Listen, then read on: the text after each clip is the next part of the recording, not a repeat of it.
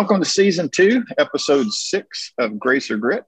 This is a podcast intended to address difficult, controversial, and or debatable issues related to the Bible and the church.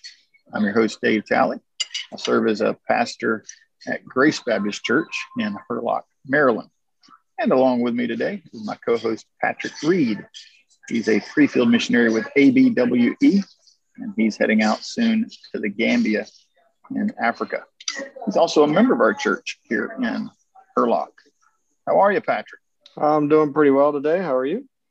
Not too bad. You might hear some noise in the background. I'm actually sitting in Cracker Barrel on Kent Island eating Maine blueberry pancakes. So I had a trip that had to make this morning, and it cut into this schedule here, this podcast recording. So that's why trying to kill two birds with one stone here today. So today we're honored to have with us as a guest on our program, Zach Lewis. I actually know Zach because I knew his father, Shane, and grateful to have Zach on the podcast today. Zach, how are you? I'm doing well, David. Thanks for having me on today. It's a privilege to be able to be a guest on Grace or Grit. Yeah, well, we're super happy to have you. Didn't you spend the night at my house a year or two ago? I did. I traveled for the college I attended, and me and my team stayed at your house. Got to hang out with your boys. Played a little bit of soccer. Played some basketball. We had a good time. It was a lot of fun. Sang a little bit. It was a lot of fun. It's a college you attended. It almost sounds like you're ashamed of it or something. You know, I attended that same college. No, I just, on most podcasts I listen to, people remain anonymous with their association. So that's right. You never know who. Well, I ain't listening to them. Yeah. Okay. Well, we won't tell them that you went out to school in Utah. Yeah, something like that. Right. So just getting to know you a little here as I introduce you to our listeners. What church are you currently a member of, and what are you doing serving there right now? So I'm on staff at Pinecrest Baptist Church in McDonough, Georgia. It's about 20 miles south of Atlanta, and I assist in the young adults ministry. And then I'm also heavily involved in our media ministry, the graphic design, and then also the music, putting it together and helping our music director have the music ministry flowing smoothly. So. Sounds like you and Patrick might have some things in common. Yeah. Patrick, tell him what you've been doing at Grace for the past, 6 months, at least 8 months or so. Yeah, I was taking care of a lot of the audio video. We set up a whole new system in there, and so a whole lot of that. Yeah, so I'm sure it's fun. It's fun stuff. Fun stuff. Well, I'm just glad that I don't have to do it too much. Yeah, I would definitely make a mess if I had my hand in it too much. I know just enough to be dangerous. Yeah. Well, Zach, why don't you take a few minutes and tell us more about yourself? Tell us how you came to know the Lord as your Savior, what you believe God's call on your life is, and what your hope and plan for the future is, your career and so forth. Just give us your testimony of God's grace in your life. Yeah, so I grew up in a pastor's home, church. Every time the doors were open, always serving. Even as a child, I remember serving, moving tables and chairs, everything like that. And then in junior high, the Lord started convicting me on salvation. And it was something I was always familiar with. I knew what the gospel was. And when I was 12, instead of making a genuine salvation decision, I decided to come up with a story that, would be believable to people. I remember I'd been baptized when I was 8. I don't remember a, salvation decision then, but so I told everybody that I was saved at 8 years old at church camp. And that's the story I went with until, for years through high school. I surrendered to preach in high school, still unsaved, and went to Bible college as a ministry major. Went through freshman year, sophomore year, still not saved. And then junior year, the first semester, they do a opening conference, an opening revival. And one of my pastor friends, he pastors in Macon, Georgia. He was preaching and sharing his testimony about how he had been a youth pastor for 7 years before he finally got his salvation settled. He was 31 years old. And that really convicted me. It was a person I looked up to, and really pride was the only thing holding me back from that salvation decision. And seeing someone like that I respected, I admired, seeing, what it took for him to get saved and how God had to work in his life, that really convicted me. And so I met with him later the next day, and he led me to the Lord. I prayed, accepted Christ as my Savior. And now, since then, I've at first I struggled with my call to preach. Was it a genuine call? I wasn't saved at the time. But the more I'm learning, the more time I spend with the Lord, the more I know that the gospel ministry full time in a local church setting is what He's called me to do, and eventually just to preach the gospel through the pastorate of a local church. And that is that's what I believe He's called me to do. And so right now I'm serving in an assistant role, in a support role to the pastor, and then just learning from him, being mentored by him, and then eventually I'd like to go out and pastor a church. That's awesome. Well, Samson was certainly called to preach before he was even born. So yeah, you're in pretty good company there, I think. Yeah. Well, thank you for that. Yeah. Today's episode's a little bit different than many of our former episodes, and I don't know what I'll end up calling this one. Right now, the title is The Life and Legacy of Shane Lewis. 15 years ago, I moved from North Alabama, your old stomping ground and mine, to the eastern shore of Maryland. And I had to leave a classroom without a teacher down at Bethel Baptist School in Hartselle, Alabama. I know you know all about that. Yeah. Your father, Shane, was the one who stepped in. At least he's the one they told me would be stepping in on a short notice to set me free. And I rather doubt he had time to do that. But it allowed me the freedom to take off and begin ministering as senior pastor for the first time. I had been youth pastor there at Bethel for about 6 years. And of course, your father was already serving as a full-time senior pastor at Somerville Baptist, which was just a few miles down the road from our church. And I'm quite certain, knowing what I know now, that he didn't have enough time to be teaching on the side while he was pastoring, but apparently he was willing to step in anyway. I don't actually know how long he did that. I left in October. Do you know how long he was in the classroom? So I know for sure he at least taught it through the rest of the school year. And then he also coached basketball at the school. But what a lot of people don't know is that, having 4 kids at that time and pastoring a church of between 120 and 150, especially with a family that big, the salary wasn't, what it would be, in a church of 1,000. And so Dad was actually working 3 jobs. He went to UPS in the mornings at 3 or 4 in the morning, and he would load the trucks with the boxes and packages for deliveries, which he said was the hardest job he's ever done in his life. It's just running back and forth. But so he would do that in the mornings, and then he would go home, take a shower, and then go teach at Bethel. And I can still remember as a kid, I was 6 years old and seeing my dad at night in the recliner reading a chemistry textbook. And I thought that was the craziest thing, because he was a pastor. I didn't know that he was teaching at the time and all those things, but I do remember that vividly. So he would teach at the school. And then when he got off at the school, when he got done with those classes, he would go and start the work of a senior pastor, the church work, until, 10, 11, 12 at night. And then, 4 or 5 hours later, it just started all over again. And so those days were very busy for him. And so God really worked in that, and it tried him and it stretched him. But I truly believe God used that to really, minister to people. There's people still in our church today from those days at Bethel that he ministered to and loved on. And it's just cool to see how God used those 2 other jobs to really help him to minister to people. And we even see the fruit from that today. Well, that would have been 2005. So how old were you in 2005? I would have been 6 years old. I was in first or second grade. So we had just moved. And I came in halfway through the first semester of first grade.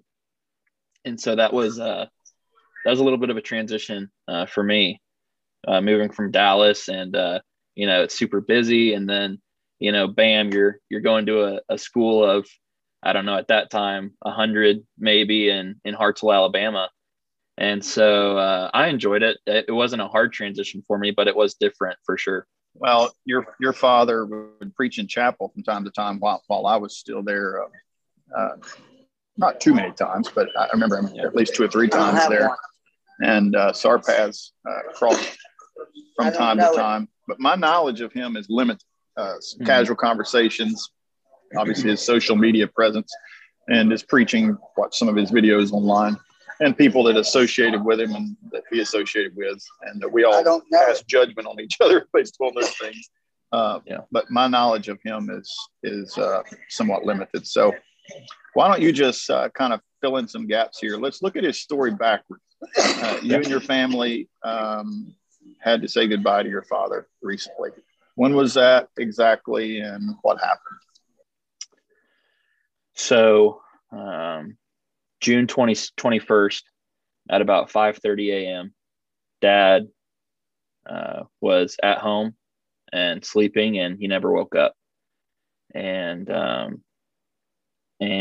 I was actually working at a Christian camp in North Carolina, the Wilds Christian Camp, and I had just broken my finger, and pretty bad. And so I was off for that week of camp, and I was going to serve in a maintenance assistant or whatever.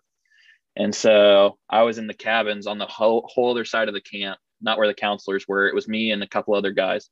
Actually, my roommate from college was in the cabin as well. And so I woke up to my phone ringing, and it was probably 6:30 in the morning, and it was Mom. And you can always tell by the tone of voice that something's wrong. And I had gotten several of those calls over the last 3 years, and I could tell this was one of those calls. And so I throw a hoodie on. It was probably, I don't know, 45 degrees. It was cool outside. I go outside, and I'm standing in the middle of this circle of cabins. And Mom says, "Zach, he's gone." And I obviously I lost it.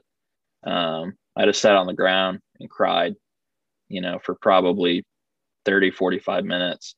And it was Father's Day, the worst of all days to lose your father. And I already set aside time to talk to him that day after he had woken up. And it was just a lot. It was just a lot to deal with at that time.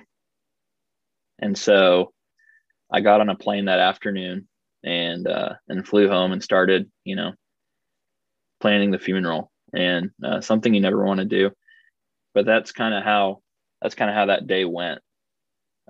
So it's nothing I would wish on my worst enemy, but God is slowly using it in my life, and I'm still trying to kind of figure out what he's trying to do through it. But I do trust that he is using it. Well, tell me about his battle. I mean, how long ago did he find it was cancer? Yeah. How long ago did he find out? And what was it? What was that journey about? So October of 2017, early November, he was experiencing a lot of back pain. He was actually, he and my mom were on their 25th anniversary trip, and they were going from place to place everywhere they had served in ministry, and just 3 or 4 days at each spot. And they were in Texas, in Dallas, where Dad had grown up in high school, and just incredible back pain. And so he went to the emergency room. They looked at him, and he went home, and the back pain just wouldn't stop. And it got more excruciating as the days went by.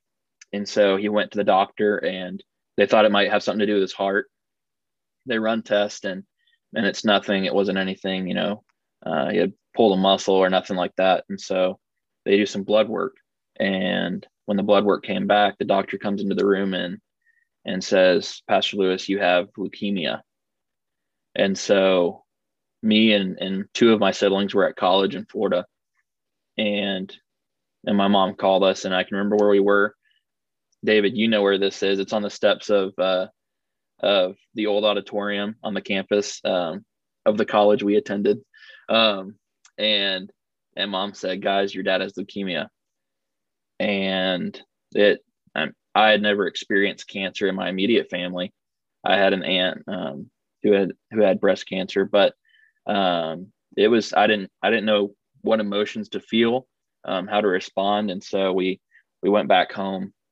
The next day, we drove up to Alabama, and Dad was in the hospital. They were seeing what treatment plan they needed to do, and it was the week of Thanksgiving, and so of all weeks to find out you have cancer, the week that you should be giving thanks. And so the doctor let us be home for Thanksgiving for a few days, and then that Friday he started treatments.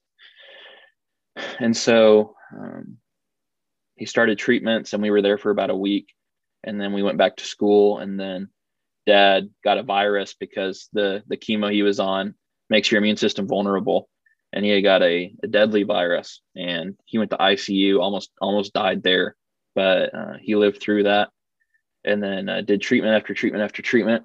And December 18th of that same year, about a month later, we were sitting in there. He had just had a biopsy done, and it was myself, my dad, Dad's assistant at the time, Josh Grubbs, my best friend, Matthew Clark, and actually the pastor I'm working for now, John Anderson. He had flown over for the day to be with Dad. And the doctor comes in and says, Pastor Lewis, the first results from your biopsy show that you're in remission. And that was, that was an exciting day, a very hopeful day, and especially to get into remission that soon. And so that was, really a breath of fresh air. And so he had to do maintenance chemotherapy for the next 8 months. And so that got pretty rough. It can be very rough at times. And so the next 8 months happened. And then in August, September, he was good for the next year. Just kind of, building his strength back. He would go in for routine checkups. And then September of 2019, I was walking out of chapel. Everything was good. The church was, kind of getting back on their feet. They had their pastor back and everything. And I'm walking into the cafeteria, the dining hall, and Mom calls me, and she says, Zach, the cancer came back. And so, that was defeating. It's like, here we go again. And so I went home again for about a week, and, just trying to help my family in the best way I could. I was the only one at school now at that time. And so Dad does another round of chemo. They wanted to do a bone marrow transplant. And so they wanted to get him into remission first. So in December, he was back in remission. And then in January, he went in for the bone marrow transplant. His sister was the donor. She was a perfect match. And for, someone of a different gender and different age, and for a woman who's had children, the odds of it being a match for a man is almost close to none. But it was 100% perfect match. And so we knew God was working. It was obvious. And so Dad had the bone marrow transplant, and he was in Nashville for 100 days post-transplant. So it ended up being about 3.5 months that he was in Nashville, away from the church, just, in a hospital room for a couple of weeks, and then in an apartment for about 2.5 months. And that was driving me nuts. I flew back to Nashville a couple times to see him on his birthday and things like that. And then he was able to go home in April, I believe, mid-April. And then I graduated in May. It was a virtual graduation, so I was home for it. And he was there. He gave me his truck as a gift for graduation, a 2008 Dodge Ram. It's in perfect condition. He's taken care of it since he bought it in 2008. And so that was pretty awesome, because that was his baby. And so got the truck, and everything's going good. And then in May, we find out that the transplant didn't work, and the cancer again was back. And we thought, it's a perfect match, and everything went smoothly. There were no hiccups, but cancer came back. And so at that point, according to Dad, when we sat down and talked about it, he had about a 4% chance to live. The last thing they were going to try was a 4% chance. And it was called T-cell therapy, I believe. And if there's any medical people listening to the podcast, I may be wrong in what I say, but this is what I heard. So it's my story and I'm going to go with it. But T-cell therapy, they take some of his cells and they send it off to Europe, Germany, somewhere there. And they re-engineer these cells to fight off the cancer cells. And apparently it's been successful in several cases. So they were going to try it. And so they harvested these cells and sent them off. And that was early June. And I went off to camp to work there June 13th. And so I went off to camp. We had staff training week. I had a great week. Talked to Dad quite a few times. And I can still remember the last conversation that I had with him where I was standing, what we talked about, the last things he said to me.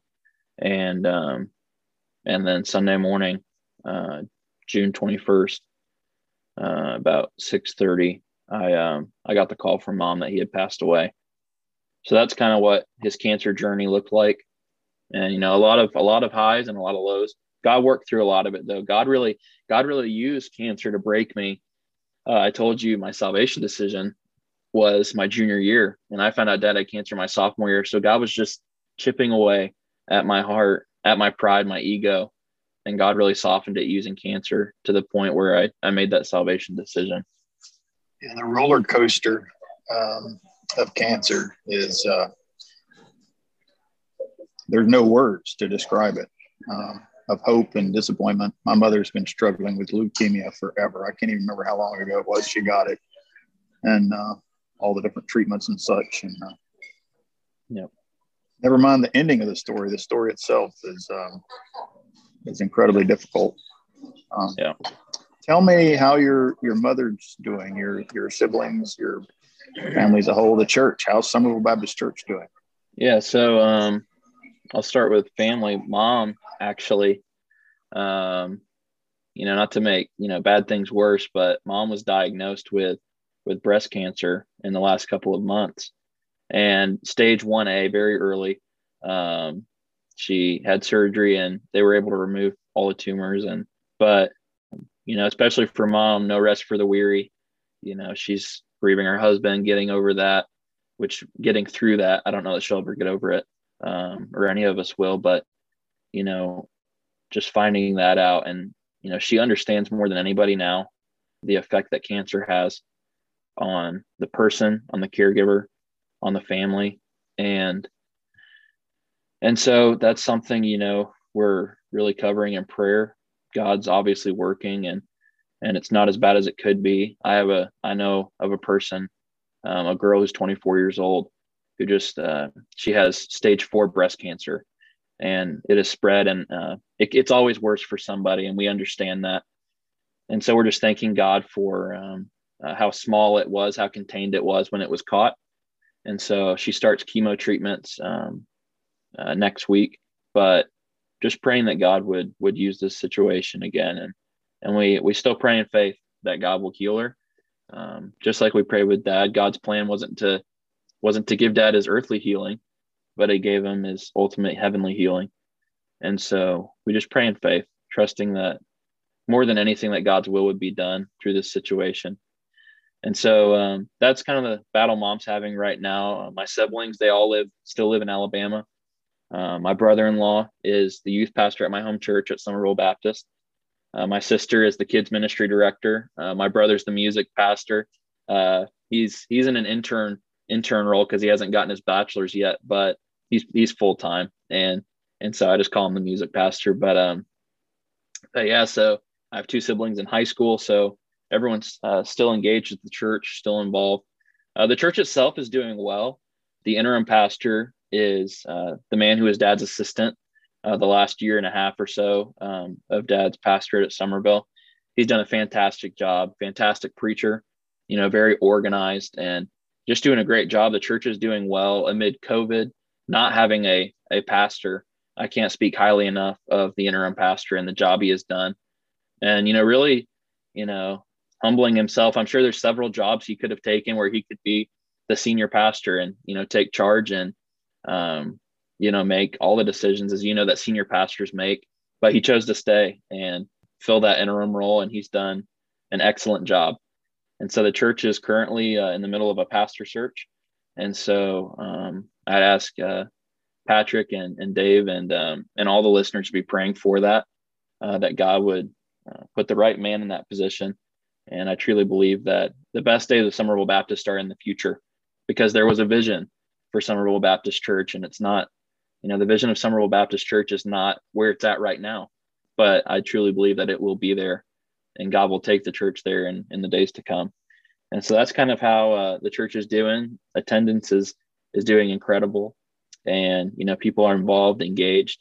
The people there love serving the Lord, and so it's awesome to see that the church it was never about a man. It was never about one singular person. God used that person. God used Dad in a great way to evangelize, disciple people, encourage them to serve, inspire them to serve. But Somerville Baptist Church is about the people, and it's not the people in and of themselves, but it's what God has done through the people. And Dad had a saying for Somerville. It was a phrase, only God. And he said that he wants, when people drive by Somerville Baptist Church, and Dave, Somerville, 700 people, one stoplight, there's nothing. And for a church who, when it was in its full strength, and when Dad wasn't sick and pre-COVID was knocking on the door of 700 in a town of 700, it's only God. Only God could do that. And so that's what it still is. It's still only God working through the people, working through Somerville Baptist Church to change the world for Christ. And so I'm very happy to see how God is still continuing to use Somerville Baptist Church. Well, I appreciate your spirit. And I know the scriptures well, where we read that God allows us to suffer and to be comforted so that we can comfort others when they are suffering. Yeah. It's just whether we like it or not, that's what the scripture says. Yeah. And just as you were talking, I was thinking about how many people will identify with little elements of what you've been through. You mentioned breast cancer. We've lost tons of people over the years in our church through breast cancer. My mom's a breast cancer survivor. And the interim pastor issue. I served as an interim pastor, and I sympathize with the challenge. If I could oversimplify the case, he has all the responsibility, but none of the power. That's an oversimplification, but it can be very stressful. So he definitely needs prayer. Yes. Praise the Lord that God's using him there. Yeah. Tell me this, Zach. What will you tell your own children, if you have children someday, or your nephews or your nieces, about your dad? What is his legacy? What did he produce that he's handed down to you and to others? Well, thinking about, that question, what am I going to tell my kids? And there's so much to tell. There was so much, Dad was a very interesting person. He was, a very private person with personal struggles and everything. And really Mom would be the only one. In the last days, me and a couple of my siblings, but, a very private person, but he loved people. And I think that is, that's probably one of the greatest things that hopefully I will take into my ministry, and that he taught me is to love people. And I remember when we would go to eat, he would always randomly text us, let's go to breakfast. And so when I would go to breakfast with him, he always, without fail, would ask the waitress. He would introduce himself. I'm Shane. I'm the pastor at Somerville Baptist. And he would say, is there anything I can pray for you about?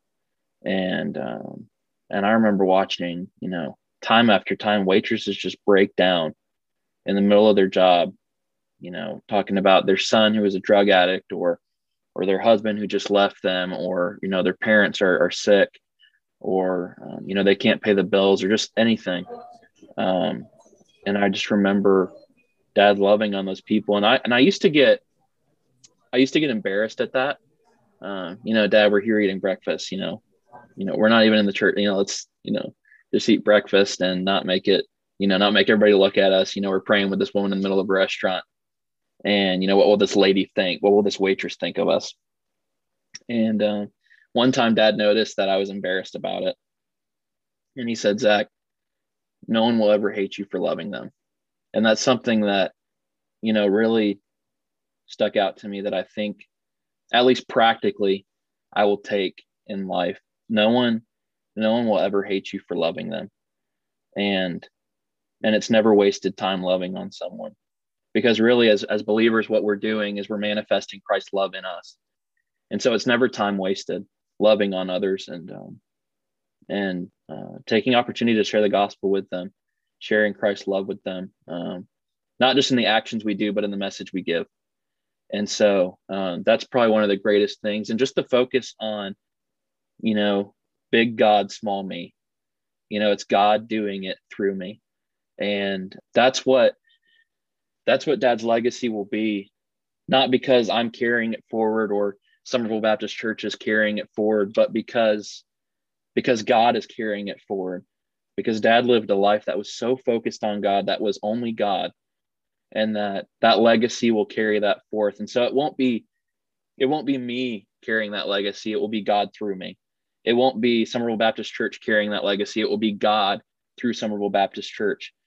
And so that's probably the one thing that I'll take and that I'll share with my children, is to make God big. This is what your grandfather did.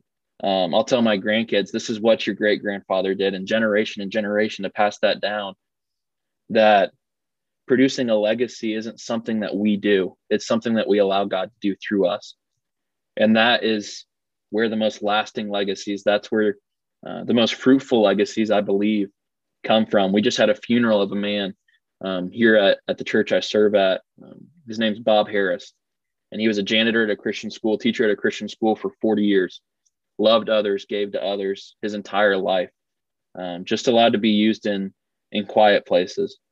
And I'm telling you, his funeral, I've been to funerals of wealthy businessmen, of people of affluent status, and his funeral touched my heart in a way that, all those people who had earthly accomplishments never could, because their legacy wasn't God working through them. Their legacy was what they could build.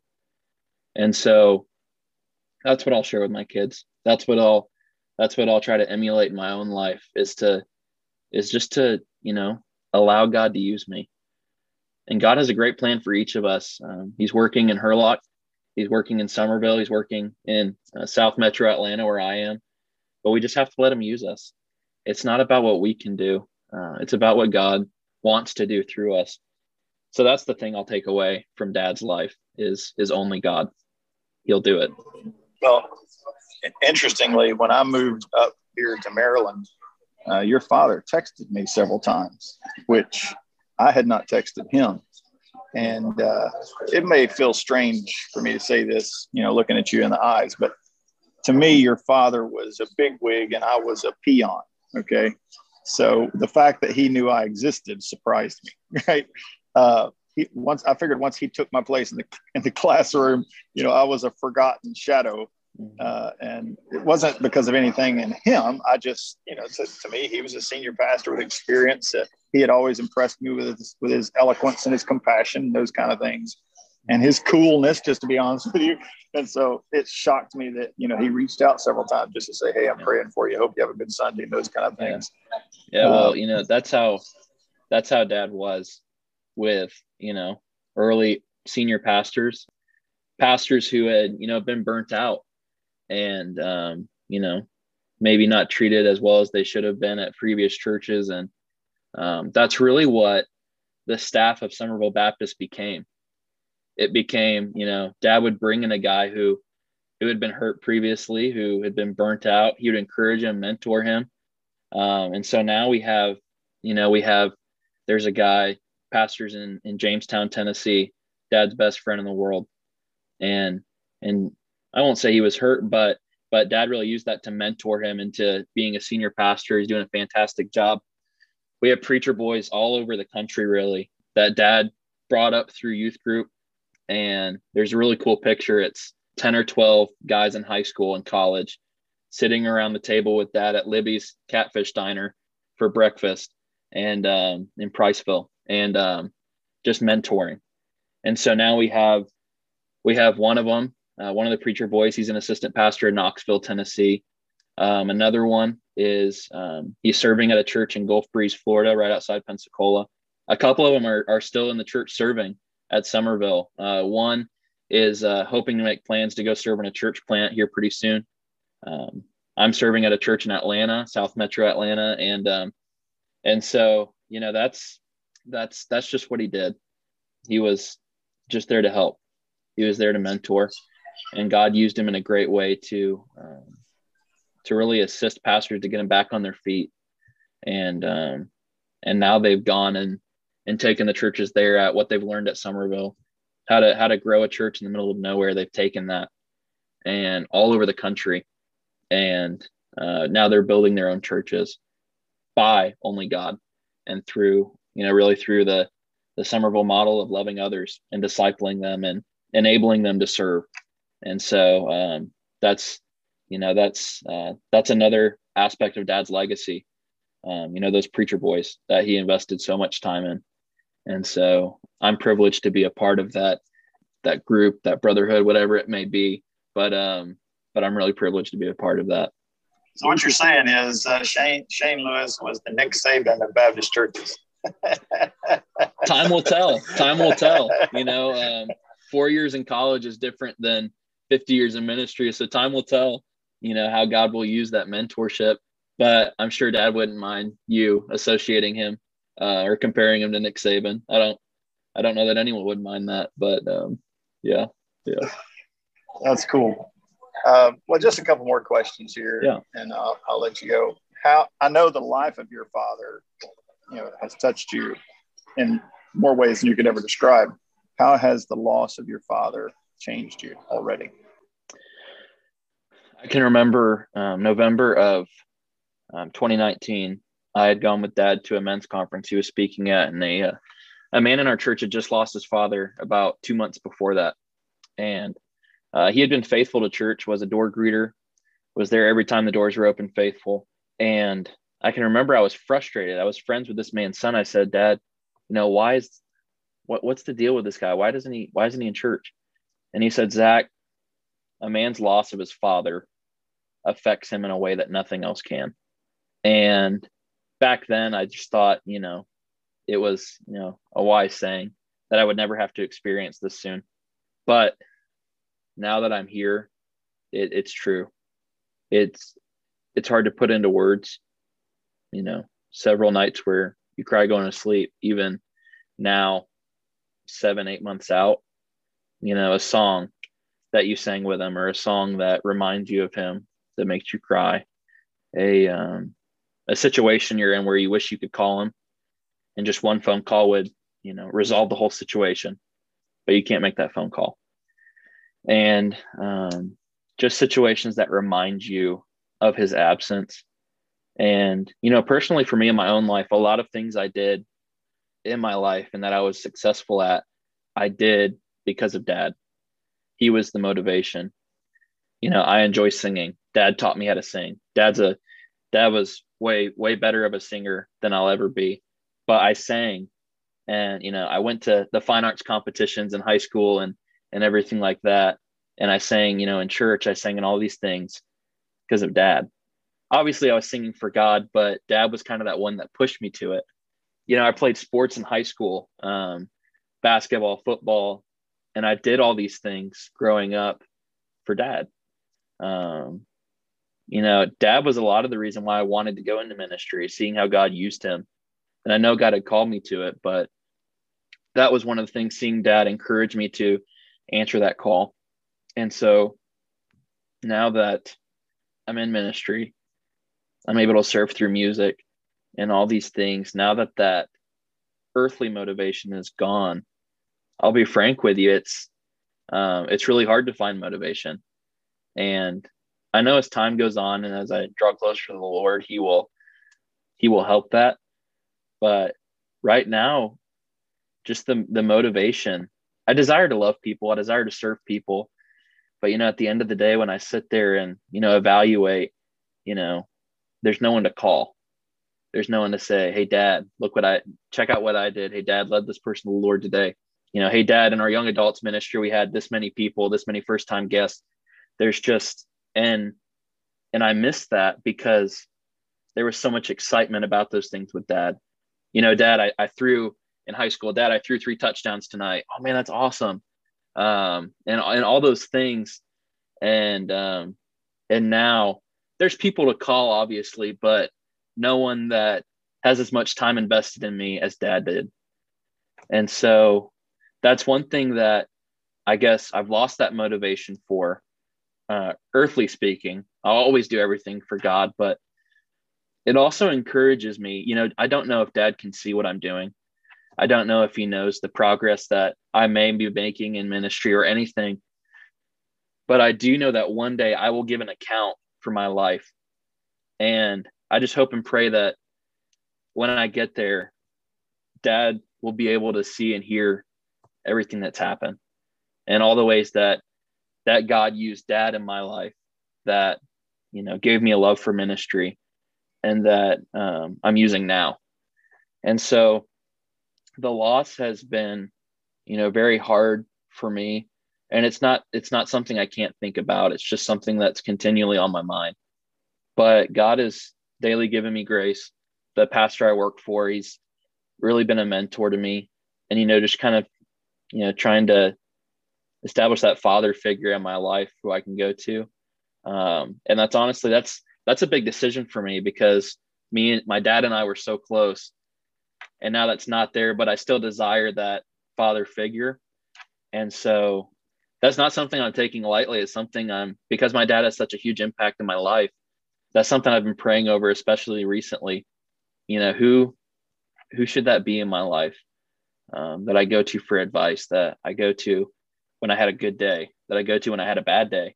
And I understand I'm single right now. I understand that, you know, when I get married, your wife becomes that. Tanya is that for you. But, you know, right now it's just trying to establish that figure in my life. And I know to people who have lost a loved one, they understand what I'm talking about. People who haven't, they will, but there was a void there. And I know the Lord fills it with his grace, but he also uses people in our lives to encourage us along the way. And so that's kind of recently how I've been dealing with the loss of Dad. And so, yeah, God's been so gracious in my life and my family's life to supply our needs. And God's proven himself faithful time and time again. Well, Zach, you've represented your Savior well here today, in my irrelevant and humble opinion. And you've represented your dad very well. And I look forward to hearing reports back from our folks here about listening to this and being encouraged and challenged and taught by your father's life and ministry. And I need to look this verse up. There's a place where, I think it's in Revelation, where it says their works do follow them. Mm-hmm. And, you know, my father, I look to him for a lot of things. I admire his work ethic. His respect for scriptures stands out above everything in his entire ministry and life. His love for music. And I purposely try to, you know, emulate those things. But he makes the comment that one of the reasons that the judgment seat of Christ happens at the end, basically, of time. I'm not talking about the great white throne judgment. I'm not wanting to get into eschatology here, but he basically says, why doesn't God judge us the moment we die? Right. Yeah. And he says, because your works aren't done. Right. Right. When I read the book of Corinthians, the work of the Spirit through the Apostle Paul is still being done. Yeah. So your father's life continues, not just in heaven with the Lord, but through you and through what he taught and what he exemplified. And it's interesting. And I have a terrible memory, so that's part of it. But there are a lot of men that I can quote various things that they've said over the years. I can only remember 2 words from your father's whole ministry, and it's only God. And I think that's appropriate. You know, that's all he wants it to be. Yeah. That's all he wants you to remember. Yep. And I have chills as I say that, because I know that kind of thing is a work of the Holy Spirit. Right. That he would allow something that important to eclipse everything else from an outsider. I mean, obviously, those of you who are real close to him, you got millions of memories and stuff. But yeah. Anyway, thank you so much. I'm sure this was difficult and painful and joyful to do, but I'm glad to get to know your father better through this. and looking forward to sharing this with others. So yes. Appreciate it so very much. Thanks for having me. Yeah, absolutely. Appreciate it. So thanks, Patrick and Zach, for spending time with me today. And I want to thank the guy who's sitting across from the table from me. Y'all can't see him or hear him, but this is William Hickey. And he's been sitting here with me at Cracker Barrel throughout this entire podcast recording, patiently ordering me tea and so forth while I do my work. Y'all pray for William. He has no skin on his right leg. Is that the right leg? On his left leg. He has no skin on his left leg from his knee down to his ankle. He hasn't had skin on his leg for 9 years. Actually, it's more than that now. It was 9 years when I met him. And we just got back from a vascular specialist, and they're giving him no solutions. They're giving him no hope. They're just, get your leg cut off is what they keep telling him. So y'all can pray for William Hickey as he continues to battle this. So again, thank you, Zach, for helping to preserve the legacy of your father and God's grace upon him and upon your family. I pray for God's richest blessings on you, Zach, on you, Patrick, and on your families, your ministries, and of course, upon our listeners. To all of you out there listening on the various podcast platforms, be sure to let others know about this podcast and listen to other episodes as well. Like, share, subscribe, comment, all the things that you can do to help the good message of the gospel go forth. And please make sure that you pray for Zach and his family. Thank you all for listening.